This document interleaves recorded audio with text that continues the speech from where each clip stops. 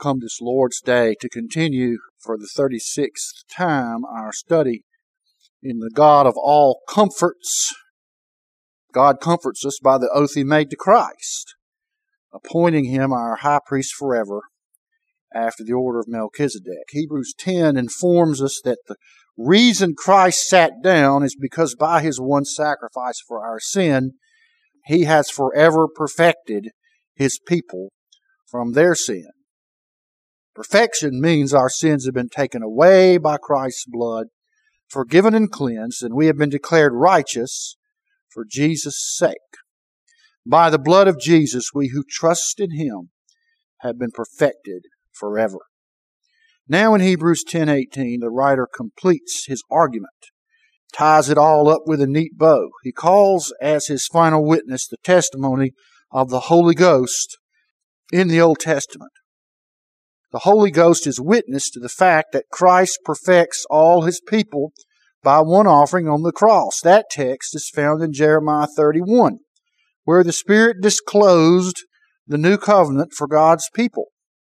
God's people had broken the old covenant of salvation by law-keeping.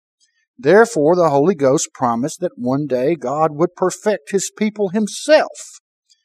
God would do so by bringing in His new and better covenant, by which He promised to forgive His people's sins and to remember them against us no more. Of course, our Lord Jesus made the same connection as Hebrews later would, that by His blood He executes and enacts the new covenant for the forgiveness of sins. The writer of Hebrews is careful to tie up the argument he advanced early in chapter 10. The continuance of animal sacrifices meant our sins are still remembered by God against us. Indeed, the Old Covenant promised a remembrance of sin when it instituted the animal sacrifices that had to be offered repeatedly. But now Christ's sacrifice takes away all God's remembrance of the sin of His people, just as the Holy Ghost and Christ had promised. Therefore, the promise of the new covenant that God would not remember our sins against us anymore is fulfilled by Christ's sacrifice. What the old covenant could never do, God promised to accomplish by His new covenant in Christ. Finally, in Hebrews 10:18, the writer ties up the last strand of his glorious proof. We know animal sacrifices never took away sin, because if they had, the offerings would have ceased being made. But where sins are truly forgiven by the sacrifice of Christ, there can be no more offering for sin. This is why Christ was so kind to poor sinners during His ministry, and why He so urgently preached the gospel to those sinners. God was remembering the sins of those poor tax collectors and sinners that Jesus ate with. Christ knew their only hope was His mighty power to cleanse their sins by His sacrifice. But the self-righteous Pharisees condemned Jesus for meeting with sinners. They never considered that God was remembering their sins against them also, even though they were punctilious to offer the animal sacrifices, which could never take away their sins. Jesus rebuked the Pharisees for their lack of mercy for overt sinners like the tax collectors, even as He proved they themselves were also sinners, if for no other reason than their lack of mercy. God would have mercy rather than sacrifice. The mercy of Christ's sacrifice would one day very soon overthrow the animal sacrifices. Jesus' conduct actually modeled the truth found in Hebrews that only His offering can truly forgive sins forever. All the Pharisees could offer were worthless animal sacrifices to those poor sinners and demands that they work harder to obey the law, and then the inevitable sneer that, of course, sinners like them couldn't keep the law. All the while, they themselves were breaking the law by their lack of mercy toward the people they looked down upon. Christ offers not just obvious sinners, but self-righteous ones as well. His gospel call: repent and trust in Him. Christ preached, "Come to me, all ye sinners, trust in me, and I will give you my rest and forgiveness forever." And at the Lord's table, we celebrate the awful price Christ paid to save us from our sins. This is my body broken for you. This is my blood of the new covenant, shed for many for the forgiveness of sins. Now, there is a consequence to this final sacrifice by the Lord Jesus and to His exaltation as our great high priest. And it follows right on after verse 18. Look at verses 19 through 21. Having therefore, brethren, boldness to enter into the holiest by the blood of Jesus, by a new and living way, which He hath consecrated for us through the veil, that is to say, His flesh, and having an high priest over the house of God. We spoke on this text at greater length previously in this series. The argument here being made is that being made perfect by Christ's sacrifice and His having presented His blood to God once for all in the heavenly tabernacle, and now having our high priest over all God's people in the heavenly places, we ought to be bold to enter into God's holy presence by the blood of Jesus. That's what He's testifying to. Now, you remember that one of His proofs that the old covenant was no good, needed to be replaced, was that nobody could go into the holiest place in the tabernacle except the priest once a year in a cloud of smoke and with a bloody sacrifice. And that's because their sins were not taken away. But now that we have Jesus, our better high priest, with His superior sacrifice of Himself, and now that our sins have been taken away, therefore the way is open into the presence of God, into the holiest place. And so therefore we ought to enter into it with joy, shouldn't we? We're bold to enter into God's holy presence by the blood of Jesus and in the presence of Jesus. So look at what it says at verse 22.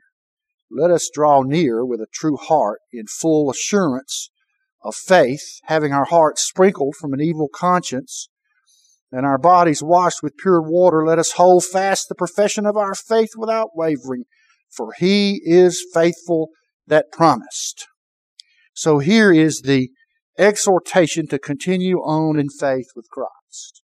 And it is poignant because, of course, one of the points of the whole book of Hebrews is to lay out the case why the Jewish believers ought not to turn back from Christ and return back to their temples and their synagogues and their animal offerings and their cultural and religious history and what they were comfortable with, and repair the broken damage with their families and with their kin.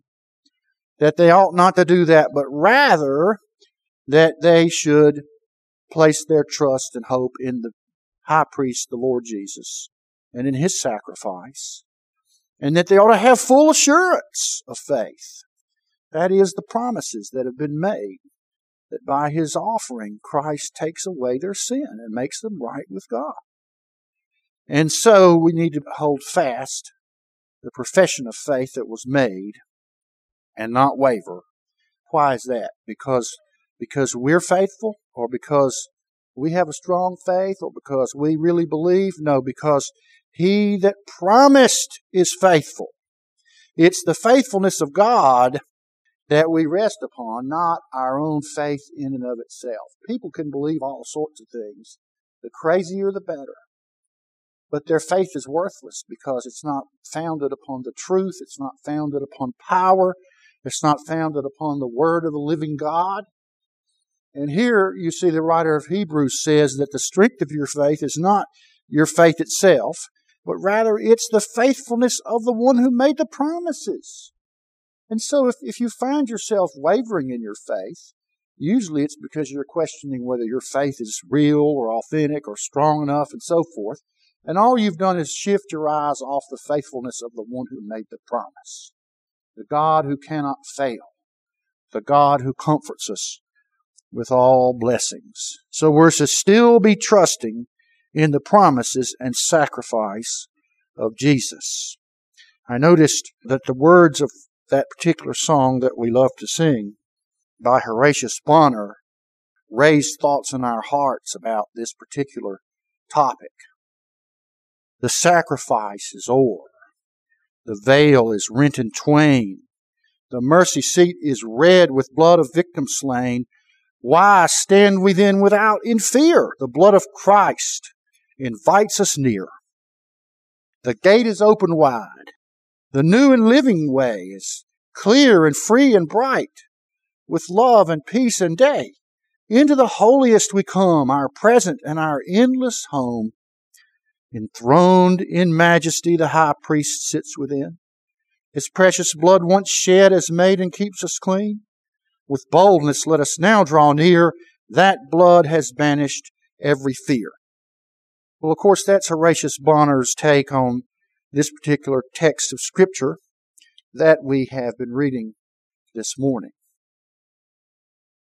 The problem that we have to face, though, is what about the false priests? What about the false sacrifices? Because they continue.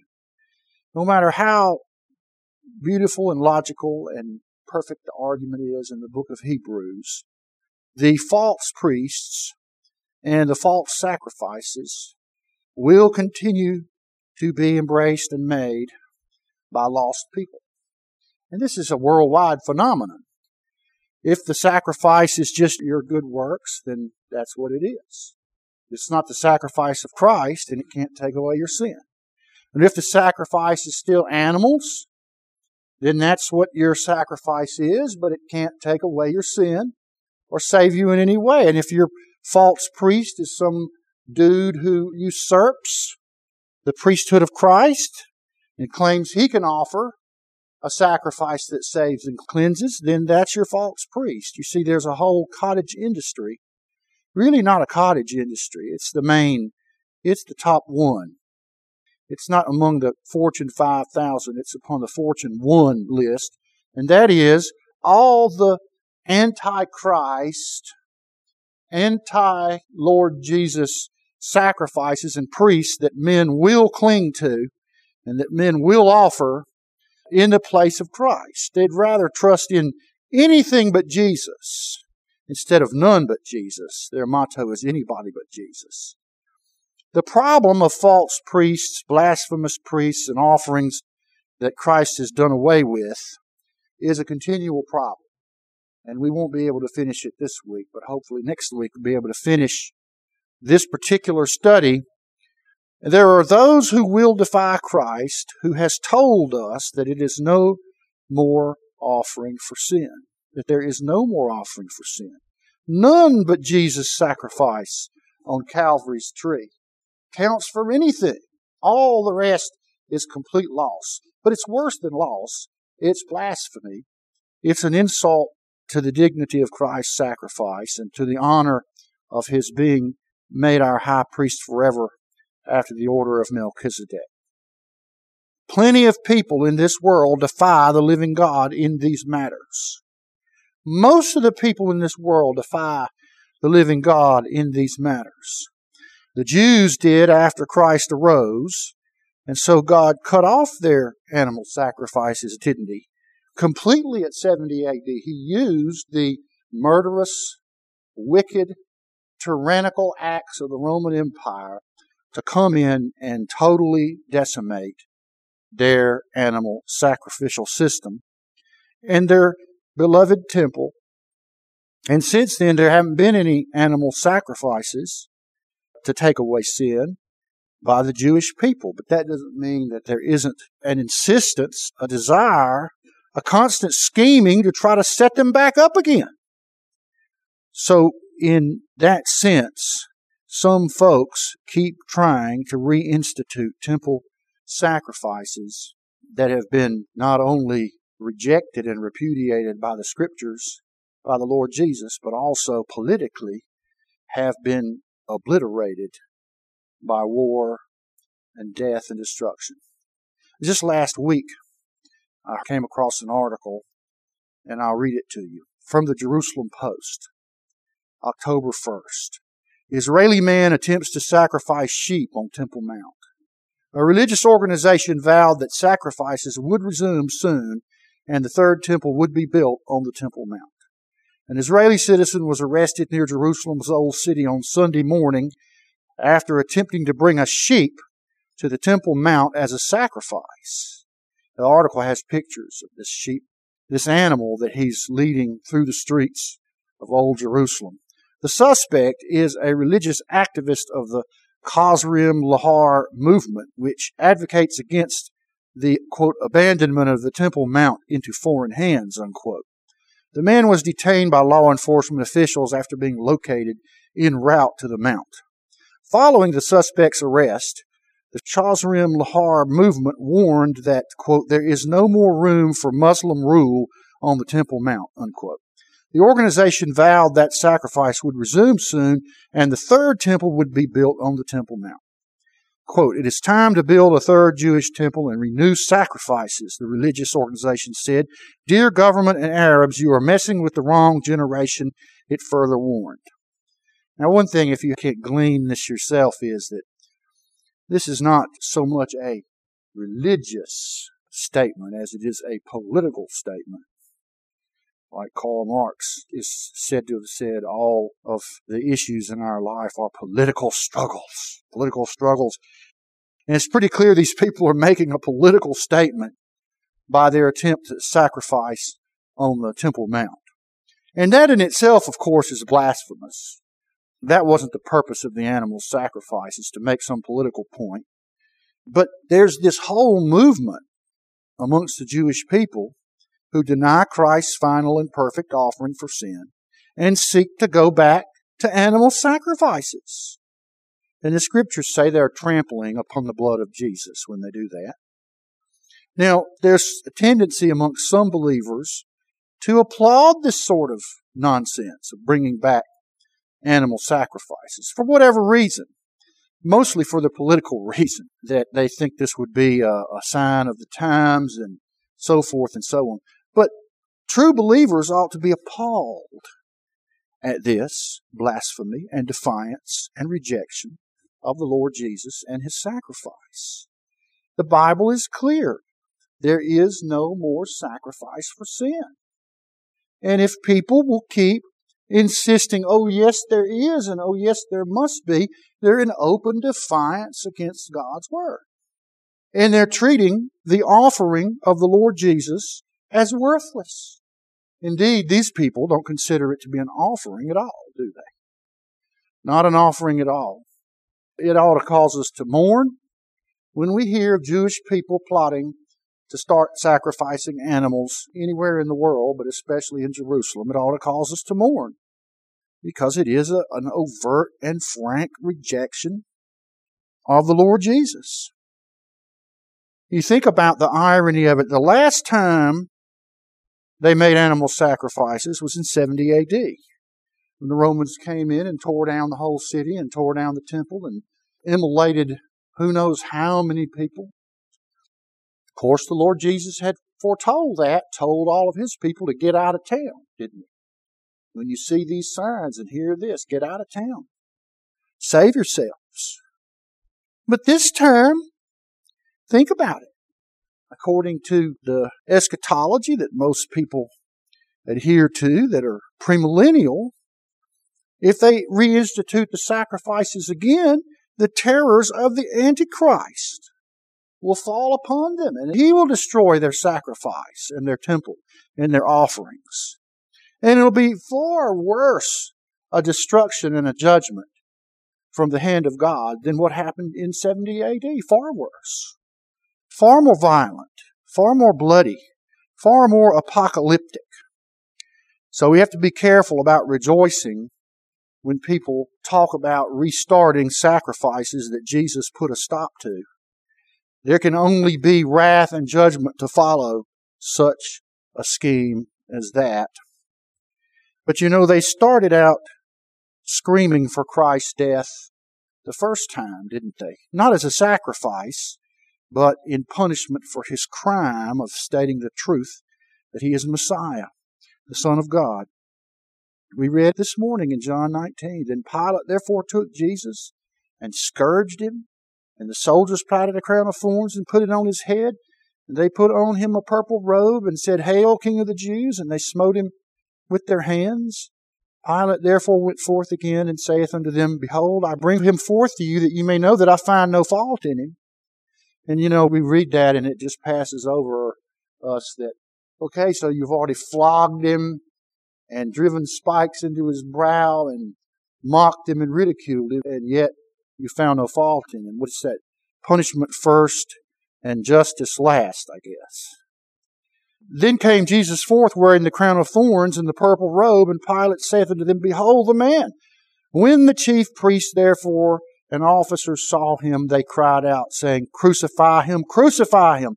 Pilate saith unto them, Take ye him and crucify him, for I find no fault in him. The Jews answered him, We have a law, and by our law he ought to die, because he made himself the Son of God. So remember, in his trial, they asked him, Art thou the Christ, the Son of the Blessed? And he said, I am. And henceforth he shall see me seated on the right hand of the power and glory on high, and coming in the clouds. So he told the truth under propulsion of an oath, which was an Old Testament law that he had to comply with. And for telling the truth, they decided he was worthy of death. So the only one who could save them from sin and death and hell, the only perfect sacrifice, they despised him so. They despised him so.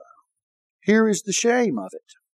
Then in John 19 at verse 14, And it was the preparation of the Passover, and again the 6th hour. And he saith unto the Jews, Behold your king. But they cried out, Away with him, crucify him.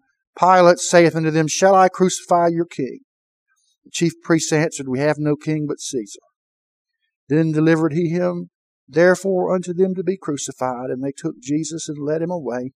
And he, bearing his cross, went forth into a place called the place of a skull, which is called in the Hebrew Golgotha, where they crucified him, and 2 other with him, on either side one, and Jesus in the midst.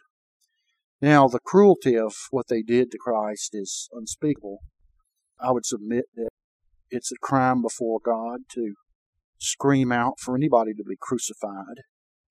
There's plenty of other ways you can put someone to death without dragging it out for 3 or 4 days in humiliation, shame, and such horror and pain as to be beyond the pale.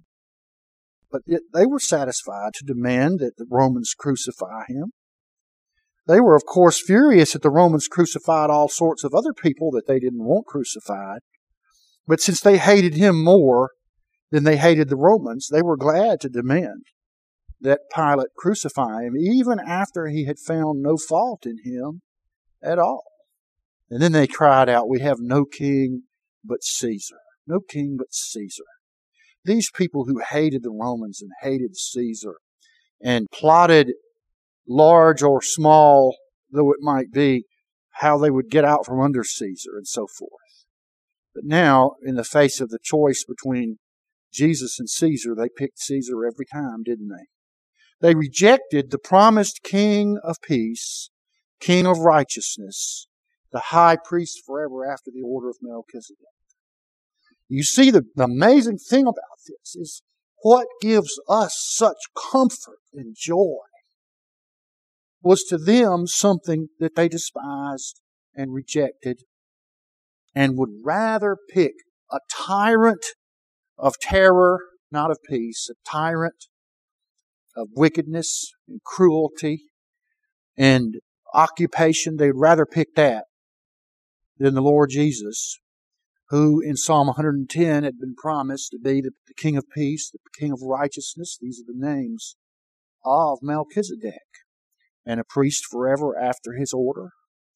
And so they chose Caesar instead, their tyrannical brutalizer, who soon would destroy their preferred sacrifices, wouldn't he? Maybe not the same Caesar, but in the line of Caesar's power. Soon destroy their animal offerings, the ones that could never save anybody at all. And then going on in John 19 at verse 30, When Jesus therefore had received the vinegar, he said, It is finished. And he bowed his head, and he gave up the ghost. Well, we've spoken on that at great length. The sacrifice was done. The veil was rent in twain. The mercy seat is red with blood of victims slain. And so here we have this truth that Christ finished the offering for sin. And from that point on, no other offering is available. Any other offering is a contempt and an insult in the face of God and tramples the sacrifice of Jesus underfoot. And there's no other priest either. All the other priests have been rendered redundant and discharged from office when Christ said it is finished. And all other sacrifices and priests are in defiance of Christ, usurpers of Christ's position, pretenders as another Christ. And you'll recognize that language. The Roman Catholic false religion talks about their so-called priest as alter Christus, another Christ, that he takes the place of Christ, that he has power like unto Christ, and so forth and so on. Note well the punctilious nature of the demands of the people once the Lord Jesus had died.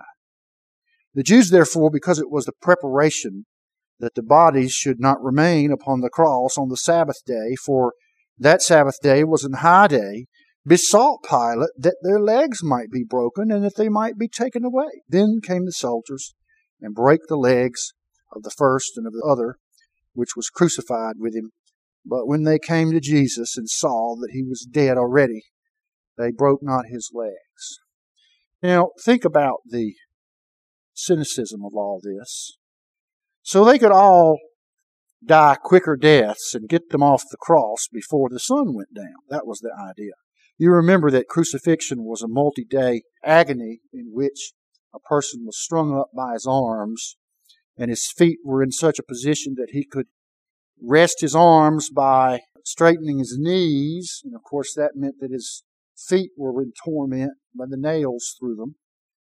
But that was the only way he could catch a breath, and otherwise his lungs were slowly filled with water and he died of congestive heart failure mostly. But so they could die quicker, you see, if they broke their legs, they couldn't give themselves any relief, and they would basically drown in their own fluids all the more quicker. And so then they could be cut down from the cross and therefore not dishonor their precious Passover celebration.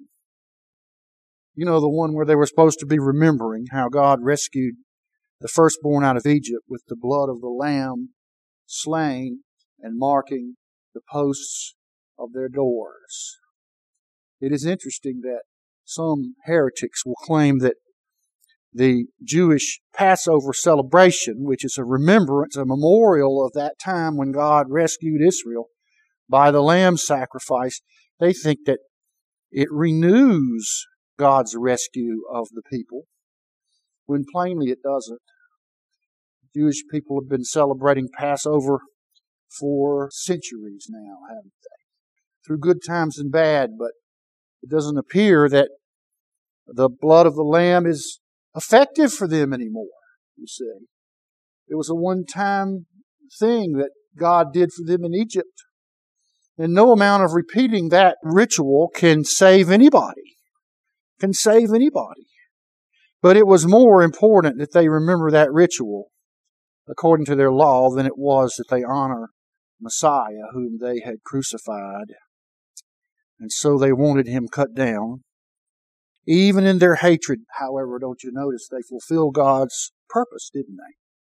Because the Lord Jesus had to be put in the ground and he had to be there for so many days, and the gospel story of redemption through the death and resurrection of Christ had to move forward. He had already surrendered his life into the hands of his Father, but it was their idea that they should hurry on the deaths so they could continue to keep their wretched little ceremony of Passover that they were so blinded to they couldn't see that it pointed to the Lord Jesus and to God's Lamb and his blood that was shed for us.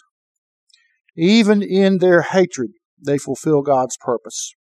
At verse 34, but one of the soldiers with a spear pierced his side, and forthwith came there out blood and water, and he that saw it bare record. John's speaking of himself here, he wrote this. And his record is true, and he knoweth that he saith true, that ye might believe. John's trying to nip in the bud the idea that Jesus was still alive when he was put in the tomb, and that he was swooned. Soon after a little rest, he would be right as rain again.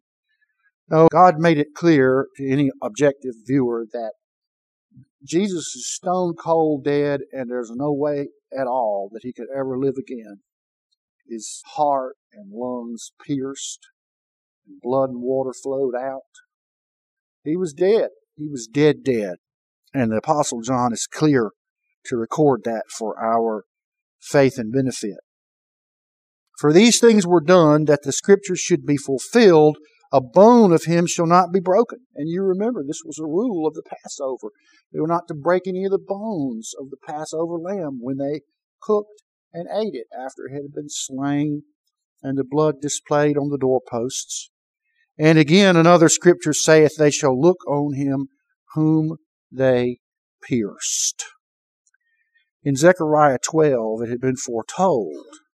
It had been foretold that they shall look on him whom they pierced, and they shall mourn for him. And that's going to be at that time when they've gone back and instituted their little animal sacrifices again in defiance of Christ. And the Antichrist has come and completely destroyed them and immolated them and driven them to the horrors of the desperation of almost being defeated and completely exterminated. You see, God has been so merciful to open our eyes to see these truths, to tear us away from worthless sacrifices, to take Jesus as our sacrifice and high priest. And it is a miracle of working of the Holy Ghost in each of the hearts of the Lord's people. Because we could just as easily have embraced false sacrifices, false priests, just like the Jewish people have, just like all the lost of this world have. How could it be that we should learn the truth of this book of Hebrews about the sacrifice being done and no other sacrifice being permitted and all other sacrifices being an offense and a blasphemy against the sacrifice of Jesus, and all other priests having no power at all but our high priest, the Lord Jesus? The comfort of God's oath to Christ in this matter has been deprived from all those people who still cling to false sacrifices and to false priests. But for our purposes, we love the words of that hymn by Horatius Bonner. No blood, no altar now. The sacrifice is o'er. No flame, no smoke ascends on high. The Lamb is slain no more. But richer blood has flowed from nobler veins to purge the soul from guilt and cleanse the reddest stains. We thank Thee for the blood of Christ Thy Son, the blood by which our peace is made, our victory is won, great victory o'er hell and sin and woe, that needs no second fight and leaves no second foe. We thank Thee for the grace descending from above that overflows our widest guilt, the eternal Father's love, love of the Father's everlasting Son, love of the Holy Ghost, Jehovah, 3 in 1. We thank Thee for the hope so glad and sure and clear. It holds the drooping spirit up till the long dawn appear. Fair hope, with what a sunshine does it cheer. Our roughest path on earth, our dreariest desert here. Now we come to the Lord's table. We come to celebrate what the Lord Jesus did for us on the cross. And we come knowing that this is not a sacrifice. It could be considered a sacrifice of praise, but it's not a sacrifice for sin. It doesn't propitiate sin. It doesn't save us from our sin. It's a remembrance, a celebration of the body and blood of Jesus, and how all of our hope and faith and joy for all times is because of that actual body and that actual blood which the Lord Jesus laid down in our place and for our crimes to reconcile us unto a holy God, so that we might go with boldness into His presence now, because the blood and our priest are there, as the hymn writer put it. And that's why we celebrate the Lord's table until He comes again, when we'll see Him with our own eyes and we'll see the wounds that He bears as marks of indelible grace. We pray that the Lord will bless us as we partake of this feast. I'd like to ask Brother Whitten if he'd give thanks for the bread that pictures the body of Christ broken for us. The Scriptures tell us on the night our Lord Jesus was betrayed that He took the bread and He blessed it and He broke it. And He said, "Take and eat. This is my body which is broken for you. Do this in remembrance of me." Let's give thanks for the cup that pictures the blood of the Lord Jesus shed to make atonement for our sins. O God our Father, we rejoice that in Christ Jesus, your Son, your well-beloved Son, was found the only suitable lamb to be slain for the sins of your people whom you love and whom you would redeem. That He came into this world and was proclaimed to be the Lamb of God that takes away the sin of the world. And that He suffered and died on Calvary's tree in obedience to your will. And that He did so on account of the joy that was set before Him. Thank you that He has entered into a portion of that joy and more joy as His people are called to Him one by one throughout time. And we thank you that His blood purges our guiltiness, not like the blood of beasts on Jewish altars slain, but His own precious blood that did take away our sin, by which He has perfected forever His people. Thank you that you see us as perfect for Jesus' sake. That when you look upon us, you see the righteousness of Christ, your dear Son. That therefore we're accepted in the Beloved One. Thank you that Abraham foresaw that sacrifice where you would provide a lamb for a sacrifice. And if an animal lamb could substitute for little Isaac, temporarily, no doubt, the Lord Jesus as your perfect lamb could be a substitute for all your people who put their trust in you.